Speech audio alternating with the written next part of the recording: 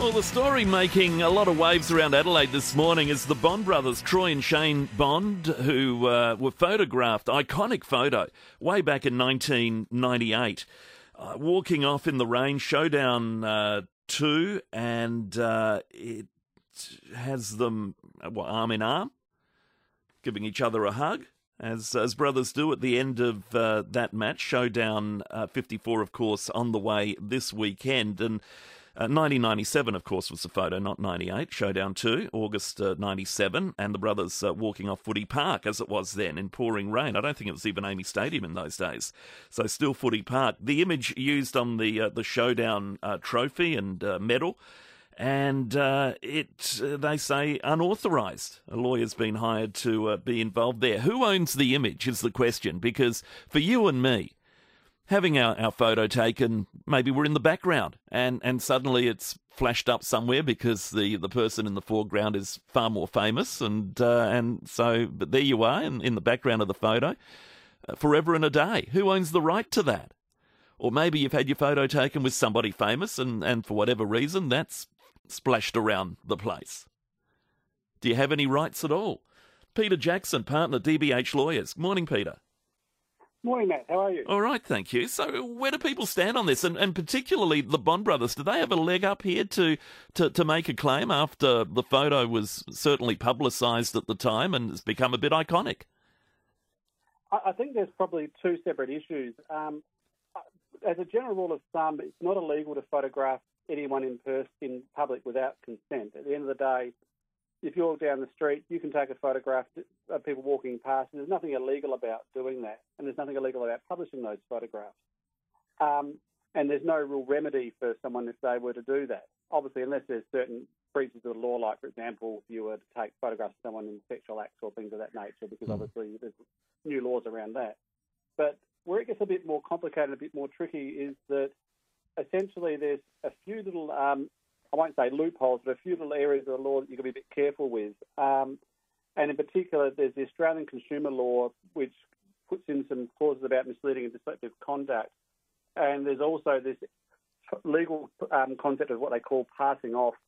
And essentially what it really boils down to in a nutshell is that if you're going to use somebody's image on a product which is without their permission, which might indicate that they're actually supporting or otherwise trying to represent that product, then in that situation, if they haven't given you your consent to use that photograph, then potentially that's in breach of the misleading and deceptive conduct rules, or this concept called passing off. It's a pretty technical legal argument at the end of the day, though, Matt. All right. So in this case, Shane and Troy could argue that they would fall into that category from the way you've described that. It's potentially. There's a few other issues that obviously come into mind, because at the end of the day, I presume they've got contracts with the clubs, and I'm not exactly sure what their contracts say about the use of their images and whether, if it's an image taken by someone other than the club, whether those images can be used. So in this case, it was taken by a photographer, published on the Advertiser. It wasn't one of the club's photographs, so it's a question whether it fits within their contractual obligations of materials created during employment or not. But I think realistically they're going to try and... I haven't actually investigated this with the lawyer who's actually representing them, but I presume it will fall under one of these technical legal arguments. Is where they're trying to head at the end of the day. Mm. Okay, so ownership's really interesting. Who would own that image? Is it the advertiser that owns it? Is it the photographer who took the photo initially? Who would own it? And he was, as I understand, an advertiser employee. But if he's an employee of the advertiser, it'll be an ownership of the advertiser for the photograph. Right. So they would resell it potentially to other papers or etc. if they wanted to use it. But there's nothing to prevent the advertiser to continue to publish that photograph as a product of their, as long as they're not trying to attach it to an image. So I'll give you an example. A few people might remember that when Kieran Perkins was very popular, Telstra tried to put a photograph of his face on a swimming cap with their logo. Right. And the court found in that scenario that he hadn't provided consent, that it was actually trying to boost Telstra and say that he was supporting Telstra. Yeah. And therefore, in that scenario, the court said that's unreasonable. It's not a true representation. It's misleading and deceptive. And he was awarded damages in that scenario. Okay. All right. So let's just say Joe Blow has a photo taken with somebody of some fame, whether it's an international rock star or a local footy player, doesn't matter. And that photo, for whatever reason, goes viral. Or is the one chosen by perhaps the club or the celebrity or somebody along the process to say, well, this is a nice photo, it's come up really well, shows our celebrity in a good light, we'll just market this. Does Joe Blow have any rights? Potentially. It depends on the circumstance. So if it's going up on a Facebook page as just a photograph posted up of a series of images, probably not. But if they start using that for marketing purposes, etc., then yes, they might have a potential claim. But the person's celebrity and those sort of pieces of information and how well known they are also sort of fall into that as well. So it's not quite as simple as just straight my photo's taken and being used for a corporate purpose, but certainly it's at least a starting point. All right.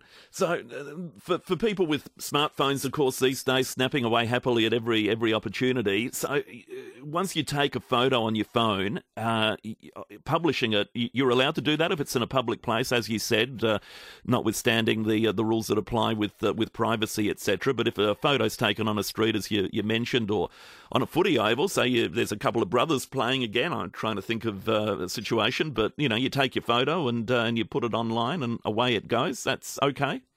Yeah, that's fine.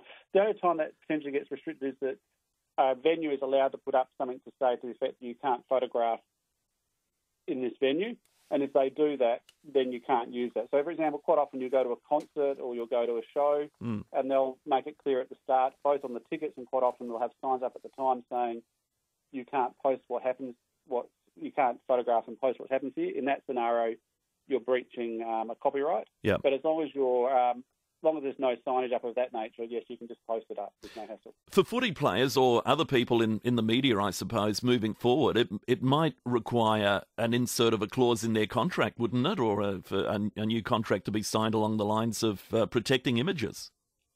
I think it potentially does, but I think you'll probably find a lot of the contracts they already do. They're usually pretty prescriptive anyway. The awkward one about this is because it's also for a charity and varieties involved as well. It's a really interesting area. Interesting areas for lawyers usually means very expensive areas for the public, unfortunately. Yeah, ultimately. All right. Thank you for your time, Peter, and shedding some light on that. It's an interesting topic for sure, but we'll see where it ends up. At the moment, it looks like heading to the district court. Yeah, it hasn't actually been lodged in the court yet, but I'm guessing that's where it's probably going to end up unless they can come to some sort of arrangement in the end. So. Yeah, indeed. All right. Thank you, Peter. No, have a great day, mate. You too. Peter Jackson, partner at DBH Lawyers.